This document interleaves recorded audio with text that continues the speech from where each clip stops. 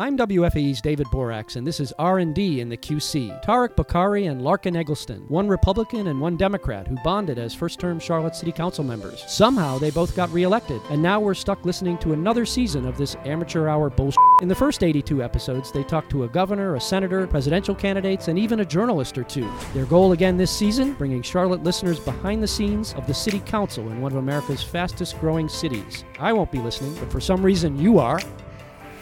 It is R&D in the QC, and it is episode 109, where we drop deep, finally, into local issues, the things that we're here for, the things that we want to talk about, local issues, some of the city's biggest challenges, some of their biggest opportunities, and what we discussed at the annual strategy session last week. It includes Charlotte Moves, arts funding, renaming streets, and council terms and pay. My trusty sidekick, Larkin, is with us. Let's get into the show.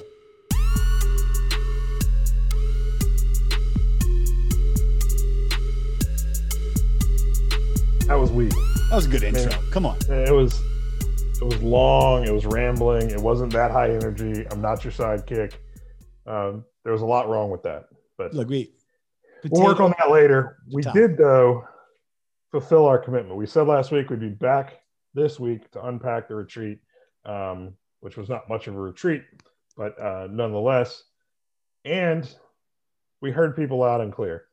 We did have a lot of engagement on our more national political discussion last week, but we did hear from folks that is not what they look to us for.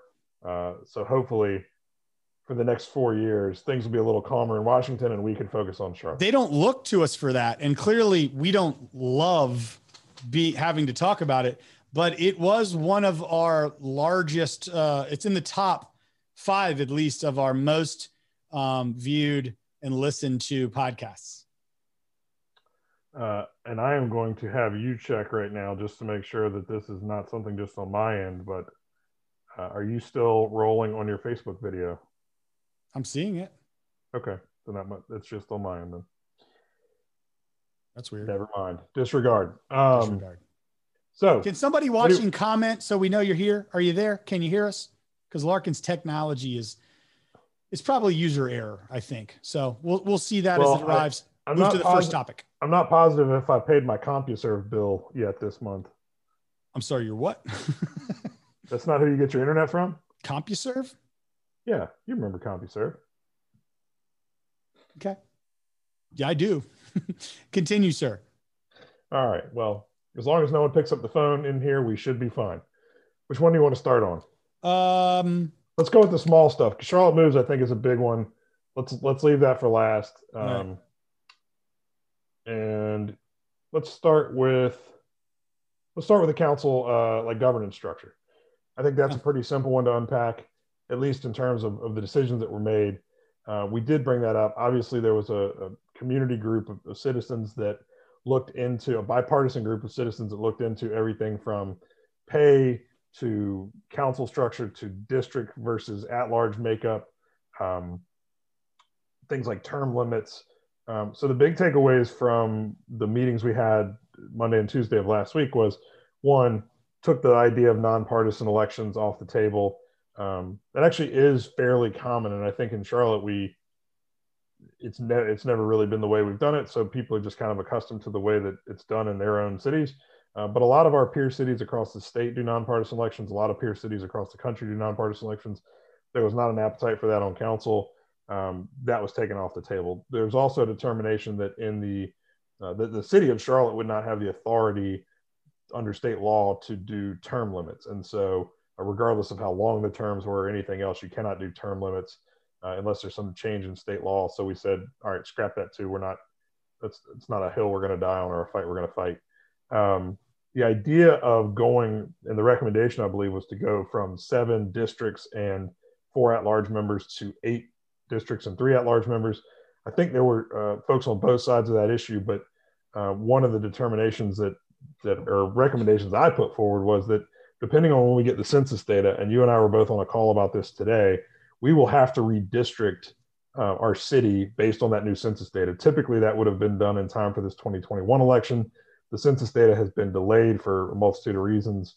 And I've not yet gotten clarity. And I don't know if you heard, I don't know that they got to this on the call today, but I've not gotten clarity yet on whether we'll have that in time to do it for the 21 election or we do it for the 23 election.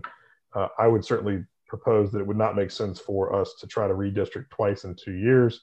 So I think any consideration of switching to 8 districts and 3 at-large members should probably be tabled or be handled at the same time that we are handling redistricting to better align the districts with the new population data that we'll get from the census. So what were your thoughts on those conversations and where we go from here? I do think that we'll ultimately end up making our pay commensurate with the county commission, which is still not significantly different, but is a little boost in pay, might allow for more people to the option to serve.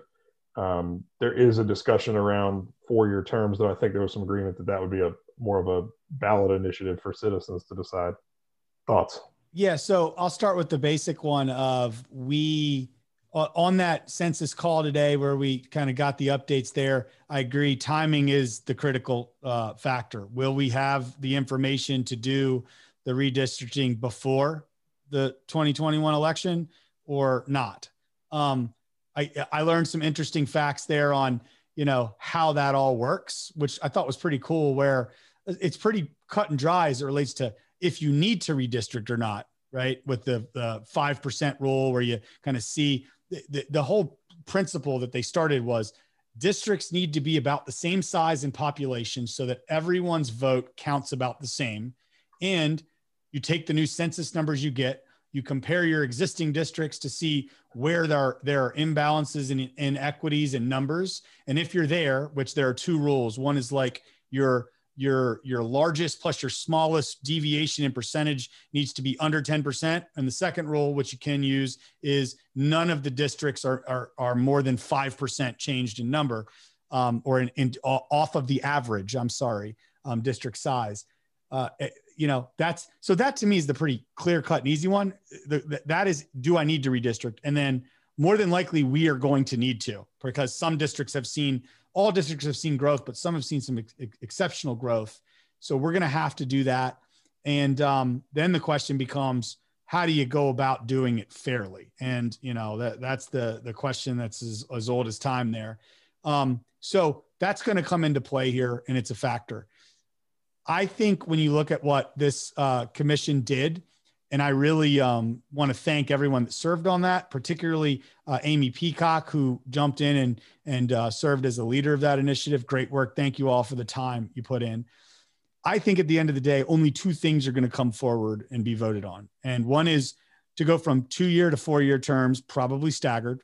And 2 is to do a pay raise equivalent to that of county commission, which I think is like $52,000 for the mayor and $45,000 for commissioners. So, I'm opposed to both of those, and it's pretty clear cut. I've said it multiple times where, are we underpaid for our contributions and what we do? Absolutely. Right. Is running every 2 years a pain? Absolutely. But the further apart we get from election cycles and the people voicing to us, how they feel about what we're doing, the more disconnected we are from why we started to do this in the beginning. And I believe it's only hard if you're, maybe not doing what you need to do. And if you're doing things that you should be doing, it shouldn't be a massive effort, right? There are probably exceptions to that, but at the end of the day, I like the 2-year cycles, and I hate the thought of having to wait 4 years. If you realize who somebody was as they ran as a first-time person, you don't have that time. And the pay, do we all deserve more pay? Sure. But I just am a firm believer that I want a special person to serve us in elected office, right? And I'm not saying like I'm a special person or you are. I'm just saying I want someone who is exceptional. I don't want it to be something that people view as, oh, there's another job. I could do that, or I could do this, right? Which one makes more? I want it to be someone who's like early on our founding fathers viewed it as a sacrifice.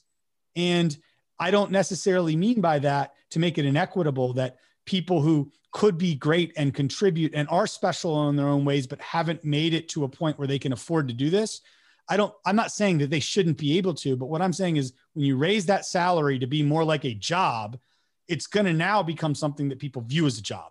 And I just, Yeah. I am firmly against that. No matter how much I like money, I just think it promotes the wrong thing. Yeah, I don't think that the pay increase to be par with county commission is going to make this something people view as a huge windfall opportunity financially. But I do think it is a privilege that you and I have to have jobs where you're kind of in control of your day-to-day job. I've got a lot of flexibility in my day-to-day job. It's a privilege based on the jobs that we have that we're able to juggle both of those things. And so there are certain people who wouldn't be able to do that. And I do think this makes it more open for more people to be able to serve.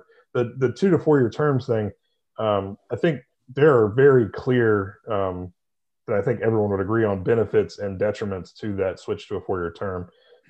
There obviously is much more immediate accountability in a 2-year term.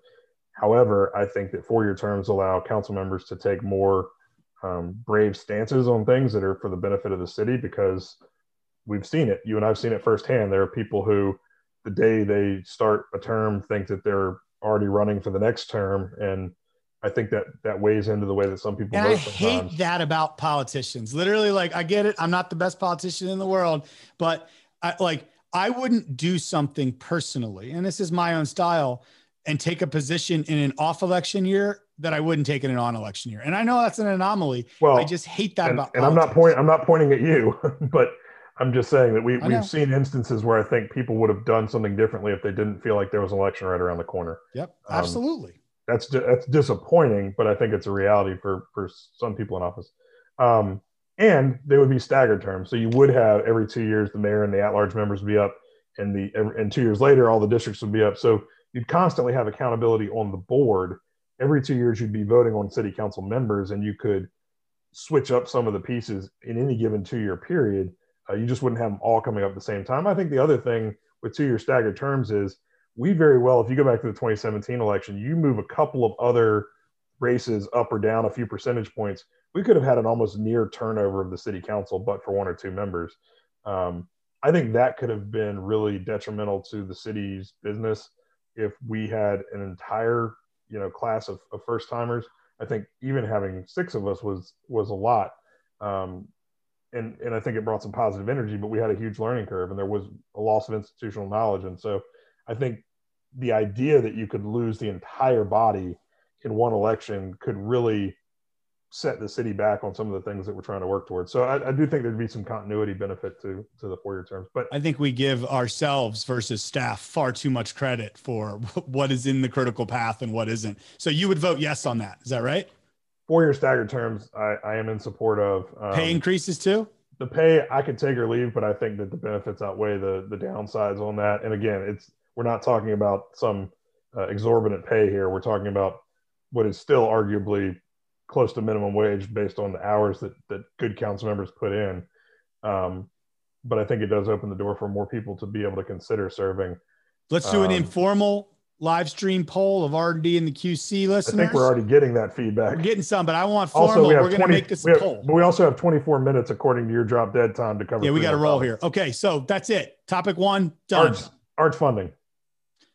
The big news the other week was that Jeet Bryant, in his second year leading at the helm of Arts and Science Council, is leaving, I think effective maybe in a week or two. And obviously that's in the wake of the failed sales tax, though, to be fair, that was not a sales tax that he had brought forward initially, but one that he kind of picked up midstream when he came in. Their whole model is changing. COVID has changed things for the arts community. You and I have been beating the drum, particularly for live music, but I think for the arts in general throughout COVID. There's a lot more questions than answers right now on how we move forward as a community around the arts more broadly. And I think, again, you and I have drilled into the live music piece of that a little bit more, but what are your thoughts on that? I mean, we are trying to figure out what that answer is, because I don't think the rejection of the tax referendum last year was a rejection of the arts by our community. I think they felt like that was not the right answer to a question that we all agree is the right question. Exactly. That's the punchline. So I, if you recall, was an adamant opposer of the arts referendum in 20. I think I remember a billboard. I had 10 billboards actually, but that was just all in good fun. That was what year? 2019. Who gets billboards in good fun? Well, we all know they're irrelevant. Tariq Bokhari does. More of a statement piece, right? But again, your point is spot on. I felt like I have a deep place in my heart for the arts of all kinds. So it was hard for me to take that position, knowing it would be interpreted by some and positioned by others as these people are anti-arts, which is like the exact opposite of everything I stand for.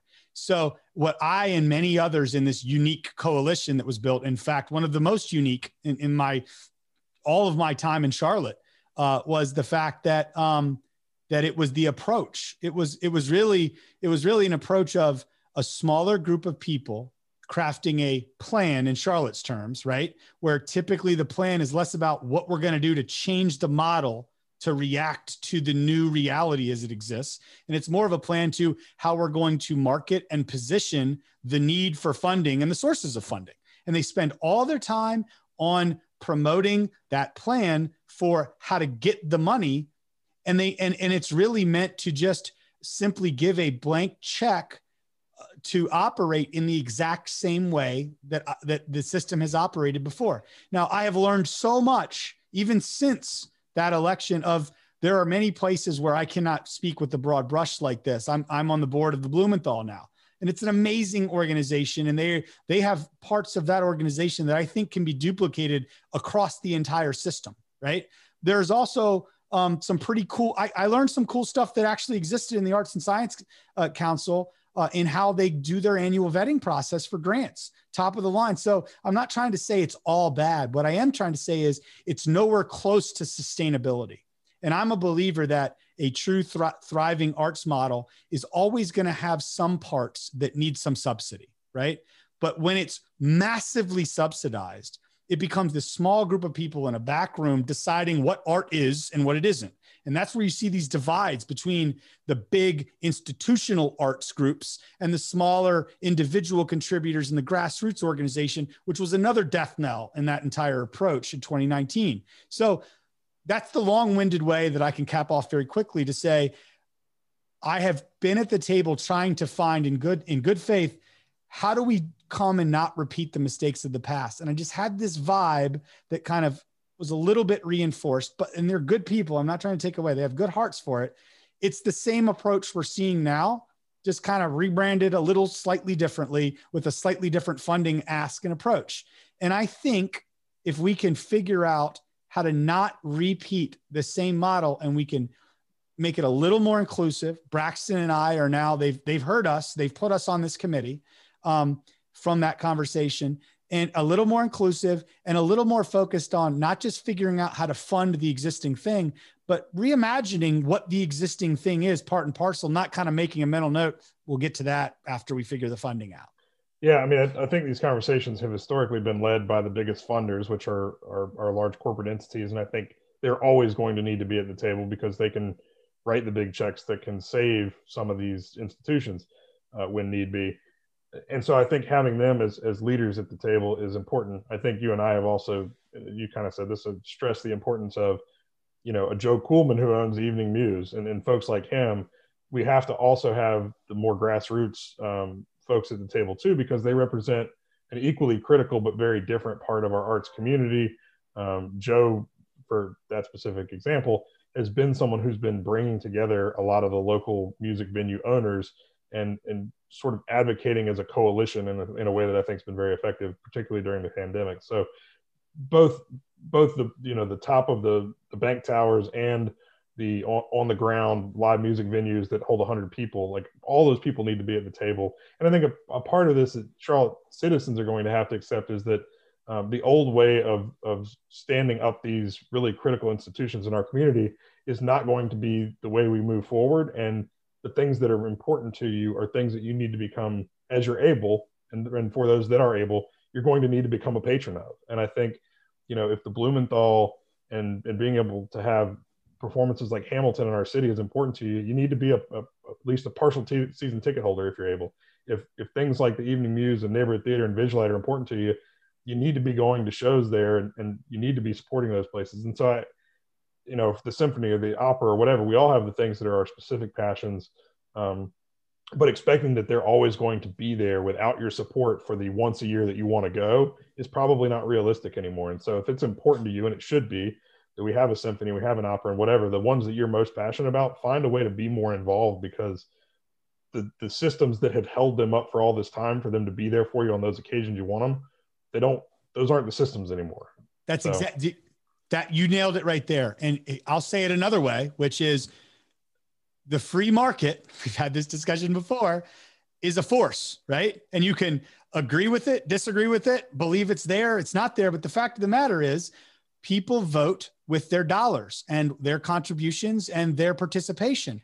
And over time, there was a model propped up on corporate giving that evaporated, right? It was the few to the few brokering the forcing of the many. I was one of the many back in the, Wachovia days and all that stuff, that we worked each year on these campaigns and made it all happen. They told you that you were going to donate. Right. We were like, you will donate. I mean, that was it. Right. And that's the flaw of the few to the few to the many, not being like, as soon as one of those few is like, hey, you know what, I'm not good anymore, then all of a sudden the entire thing collapses. So my whole point that I'm going back to is, there can be government involvement in this in some ways, but it cannot subsidize the old thing. At the end of the day, you have to figure out what the new thing is that reinvigorates, that recreates the passion in the free market, those who go out there to come and support it. And then all of a sudden you have something, not just a small group of people in a back room saying, I believe this is art. This is what I want to go see. And now let's come up with the PowerPoint that tells us how we're going to position this for funding. Yeah. And if we lose some of these things in our community, if we don't figure out the answer to this question, it will be detrimental to our city as a whole. Whether you personally attend these things or not, it will be a loss for our city. All right. Legacy Commission. Similar to the Charlotte Moves citizen group, which we'll get to fourth and finally, similar to the governance committee that Tark and I were referencing earlier, there was a legacy commission put together to explore some of the things in our community that represent, particularly around Confederate history, that honor some of the people from that history, or people with ties to white supremacy and other things that we now feel the need to take another look at. And I think you make a valid point. There are recommendations, and I'll rattle these off real quick, mostly around streets. There's really not much in the way of Confederate monuments. There are some remembrances in cemeteries around Confederate soldiers. That is generally viewed by the historic community, or kind of historic historians and historic preservation community, as an appropriate place for those type of things. Cemeteries, certainly museums are viewed as appropriate. There's not much outside of that in terms of monuments in Charlotte, but we do have street names, and I'll rattle those off real quick. Jefferson Davis Street, Hill Street, Stonewall Street, Jackson Avenue, Pfeiffer Avenue, Aycock Lane, Behringer Drive, Morrison Boulevard, Zebulon Avenue. Those are the main ones. And so there's recommendations to rename those. Two things that I think, and I'm obviously in support of that, two things, one that I brought up and one that you brought up that I think are valid points here. One is, there's a cost associated with this, and changing the street signs is a cost the city can absorb, and that's nominal. But I've spoken to people on one of these streets that's in my district, and they've said, we don't mind, certainly we're not going to defend this guy and his legacy, but they said there is a burden on us as individuals who live on the street to make all these changes with our bills and with the post office, and to, if you've got return address stamps or what, there's, again, it might not be significant cost, but it is a time investment and some level of a financial investment that people will have to make to change everything in their life that has their address on it. And so I've said that, if we're going to do this, we need to have at least, at minimum, a liaison in the city who is helping these people on these dozen or so streets work through this process, that maybe is working directly with the post office to say, what all changes can the city help initiate for these residents so they don't have to do it themselves. And so I think that's something that maybe I hadn't really considered before. And one of the reasons that, so I've been told, one of the reasons that Second Street was picked to become MLK was that there weren't a ton of businesses that had Second Street addresses. So it did minimize that impact. While it still was a very prominent street to honor Dr. King, it didn't impact as many businesses, and there's no residential on Second Street, or it wasn't at the time. So That's one thing I think we've got to consider. But I think you brought up a valid point too, which is, oh, can I make my own point, or would you like to make it for me? I was just going to say, should we be naming stuff after people? Well, yeah. We had committee this week where I voted to move it to full council discussion to support it. And here's the reason. On one side of the coin, it can feel like with the broader battles that we have going on politically in this country, it can almost feel like some of this stuff is weaponized, right? And I don't take that lightly. And that it bothers me, right? When I feel like, well, is this just a weaponized way of kind of saying, this is party warfare. But still within that same thing, what I try to do is step back and say, how can I empathize with others and what I've heard from the commission and from community feedback? And the thing that got me on that front is some of them are walk past these streets every day and they see that and they remember it, and it's something that affects them. And I can't fully understand what that feels like personally, because I haven't gone through that, but I can empathize with it. And I can say, all right, well, we get past the first thing you just said of like, the costs and the implications of doing that. I can wrap my mind, and that's hopefully the future of whatever party you're in. You can empathize a little more.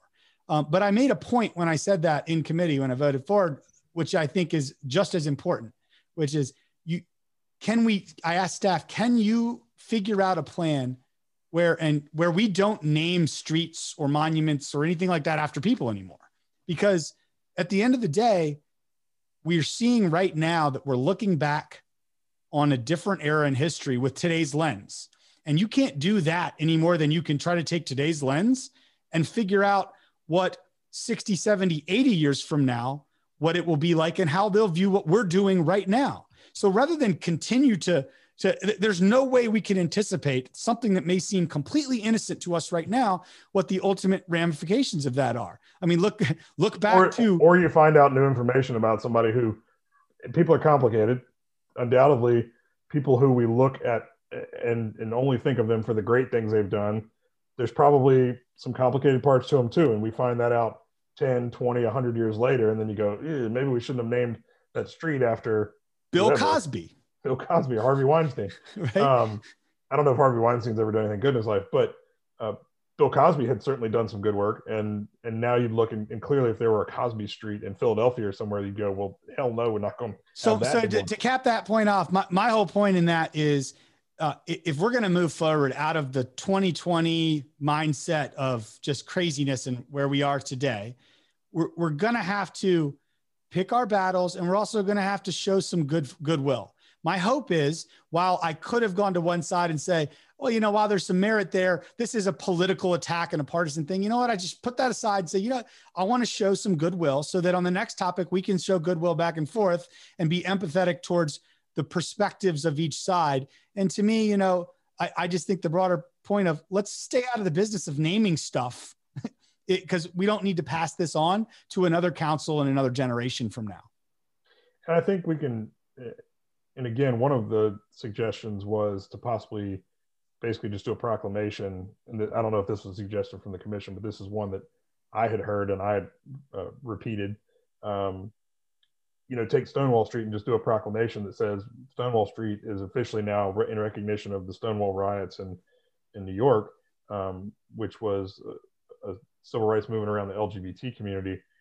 So that's stupid. Well, that's stupid because you are actually rewriting history in doing that. like it's one thing to change a name and say, we're not going to put it there. That's literally, I think by definition, rewriting history. Well, it would alleviate some of the burdens I referenced earlier, but my point is you could name things after, you can name things after events maybe in some of these eras or some of these movements. I think there's ways you could honor the movement and honor the causes if we went in the direction you're talking about, where we're not necessarily using a name, because what else are we going to find out down the road and we go, oh, we shouldn't have named it after them either. So I think it's a very tricky line to walk, and it's very hard to create specific rules that would help you determine, and we've got to think what a council in 20 years, how they're going to handle it. Where do you draw the line and say, this is the criteria by which someone deserves to have a street named after them, and this is the criteria by which we would determine that that person should have their honorary street removed? And I just don't know how you could write that very clearly. This is a massive waste of our time when we have an affordable housing crisis, an upward mobility crisis, transportation problem, all this stuff. So like my whole point this has been a citizen committee, and the council has just taken it up, and we've not really invested a ton of time on it. So I don't think we've been distracted from our more pressing matters. That's only to deliver us an external recommendation. We have to go execute on it now. Again, I don't think it's going to be a huge time suck relative to the total amount of time being spent on these other issues. All right, Charlotte moves. Oh yeah. So the last of the citizen committees that we'll discuss, and the last topic for today, was a big part of our retreat. And frankly, if I had to guess, top three, probably top two, maybe top one thing that we'll spend time on as a council and as a city in 2021, it's going to be around transit. The transit plan, and this group was led by Harvey Gantt, former mayor, and by Charlotte Hero. And the plan is ambitious. But I think that, and I think you and I'll largely agree on this point, I think the biggest issue on where we stand now and where we're trying to get to, and when I say we're trying to get to, I know, you might or might not, depending on how this shakes out, end up being fully on board with this, but the plan's trying to get to is messaging. I think that to date, and we still have time to fix this, but to date, I don't think we've done a good enough job of helping people understand that this is not just funding for rails, that there's improvements on streets, there's greenways, there's sidewalks, there's bus system improvements. I think people need to understand this is not just a couple of rail lines. And I think we've got to do a better job of tailoring our communication, our conversations with the towns and with surrounding areas in the region to help them understand what the direct benefit to them is, because this, on its face, I think seems very Charlotte centric. And I think the reaction we're seeing from the towns right now reflects that that's how they feel, is that this has been very Charlotte centric and what's in it for them. And I think we've got to make the case. I think there is a lot of value in it for them. I don't think we've properly equipped those elected officials to go to their constituents and make that case of why they should vote for this if it's on the ballot in November, which is a whole nother thing. We need to get permission from Raleigh, and I think we've got to make that case in a stronger way than we've made it up to this point if we expect them to even allow us to move forward with this. Well, Representative Jason Sain, good friend of the pod, he was watching at least a little bit ago. I don't know if he's still on, but love for him to weigh in on his thoughts on that proposition going to Raleigh. But here's the punch list of my thoughts on this, which is, I'm not going to do it justice now, but I'll try to move real quick. One, you're being real generous when you say the plan is, because I won't rehash everything I said about the arts, but the same exact principle applies. When you read the plan, and I'm not trying to knock any of the hard work of the city, they worked hard to get where they are. It's the age-old Charlotte approach where a plan is actually a marketing and brand positioning approach for how to find an amount, a source of funding, and how to get the public to buy into it and all the other stakeholders. That's literally it. So look no further than reading that, dozens of page document to say it's not a plan, to ask, okay, so what are you going to do? Like how much money is going to be spent on roads versus bicycling versus pedestrian stuff versus whatever, right? Greenways.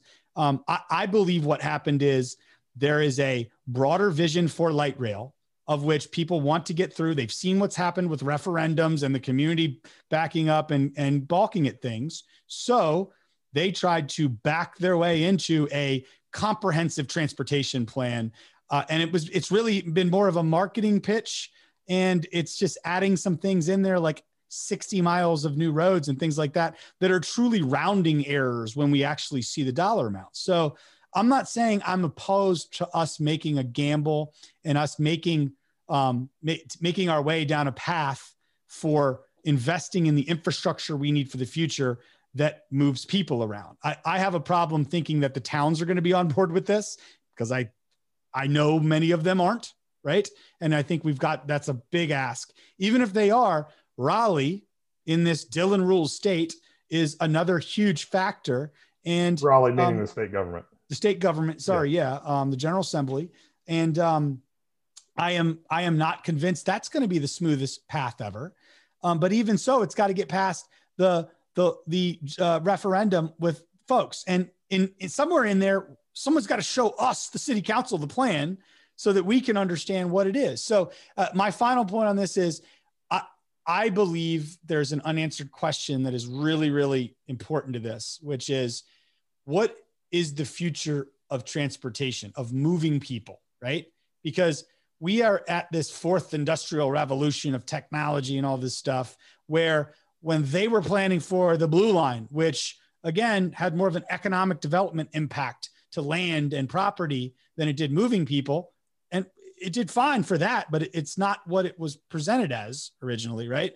The thought of autonomous vehicles was not as material of an item as it is on our horizon today. So it said most simply, when you look at the data points of by 2022, we're going to see a much more ubiquitous use of autonomous vehicles. And by 2028, many are projecting that a majority of cars coming off of the assembly line will not have steering wheels. And then with the rollout of 5G and all those things, the question is, will people be moved 10 and 15 years from now, which is the time horizon by which this stuff will kind of be in place at a material level? Will people be moved by rail, on roads, or in the sky even, right? And I think that is the crux of the biggest gamble, the biggest wager in Charlotte's history here, which is, I feel like we're Polaroid and somebody's telling us, oh, the future is digital cameras right now. And we're like, no, people will always want to shake their thing and look at it, right? At the end of the day, all of those bets require a huge amount of money. And Polaroid's making a comeback. Maybe. I doubt it. I seriously, it's somebody who bought the name Polaroid then. So my whole point is I would hate for us to go down a path that's riddled with other pitfalls in it without fully thinking about the future of transportation. Because if we say we're going to make a bet on infrastructure and 5G and people will move in autonomous vehicles, then that bet requires us to invest some into the technology, broadband, 5G infrastructure, and a boatload into the roads where this will actually occur. And then we have to adjust our laws and regulations, how people are insured when a machine is driving a car, all these kinds of other things. But to ignore that would be a severe mistake. Agreed on that point. If people want to see, you can Google Charlotte Moves Task Force report and find that pretty easily online. And it's pretty robust. And to your point, there are things that need to be drilled down into on the cost and where the cost lies in each of these projects.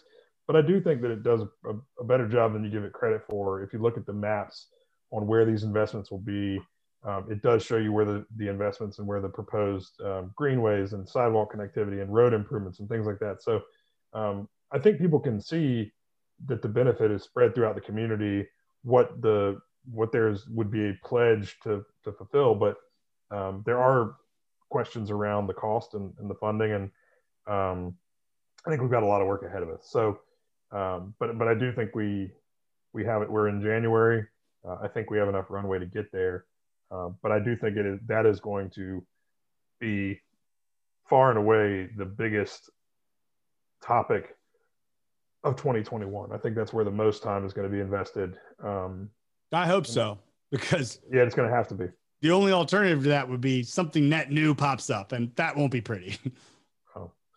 All right. Well, I know you have got a commitment, as do I. We're going to put a bow on this, but we will be, if you were with us last week, you heard us talk about the fact that James Mitchell has left council. The application period for that seat is open now. Anyone who lives in the city of Charlotte is over the age of 21, which actually I didn't realize it was 21 and not 18. I'm not real sure why that is, but you have to be 21 apparently. You need 3 years of solid drinking before we'll allow you. I don't know if you know this, but the legal drinking age is 21, not 18. I just did that backwards. I'm sorry. Yeah. I know you started drinking at 18 and but you know, I'll try to edit this out for the Okay. audio version of the podcast. I'm and exhausted. you have to be a Democrat because he was elected as a Democrat. The application's online, but it'll close Tuesday at 5 p.m. We'll know who else in the mix then, and so like a week. Who are the top 3 candidates? Not saying. Come on, man. We don't even have all the applications in. Can you Democrats let us in on what's going on behind the scenes just a little bit? You know, but we will have them on the pod. So it'll be a week from Monday. We'll be voting on somebody. Oh, we should. Yes, we'll have the top folks on the pod. That's a great idea. No, I meant whoever we choose. No, let's have a showdown on the pod, bro. Cage match. This could be amazing or terrible. Yeah, but whatever. Okay, well, either way, there will be a new council member in under 2 weeks, and we will have them on the pod as we have had all of our colleagues on council on the pod. Let us know, guys, in the comments here, as well as on social media, for those of you who listen to this in the audio form of the podcast. Let us know if you want the next episode of the pod, I believe it would have to be the next one, to be a debate of the leading candidates for the at-large appointment to city council. Please let us know. This thing is already messy enough. I don't think we need to make it any messier. Oh, no. All right. Episode 109. Again, we are pledging to you to hold ourselves to doing a more regular show. And so hopefully we'll be back. If nothing else, we'll be updating on our new colleague and introducing you to him. And him, huh? Oh, you've already decided it's a man? That was an EM introducing you to him. Him to introducing you to him. We're getting some replies already. Becca says sure. That was a gender neutral term I used, Tarek. I don't know if you know about that, but I don't know anything about that. Bring them all on, says Dan Barry. All like, what if it's 100? We'll just line them all up and we'll throw out questions like whoever would like to take it. Yeah, there's going to be a lot. I like it. Let's do it. Okay. Well, I can't even see the comments you're seeing. So, let's call it a day. Like, share, rate, subscribe, tell a friend. We'll talk to you soon. Episode 109 in the books. Me and my trusty sidekick are out.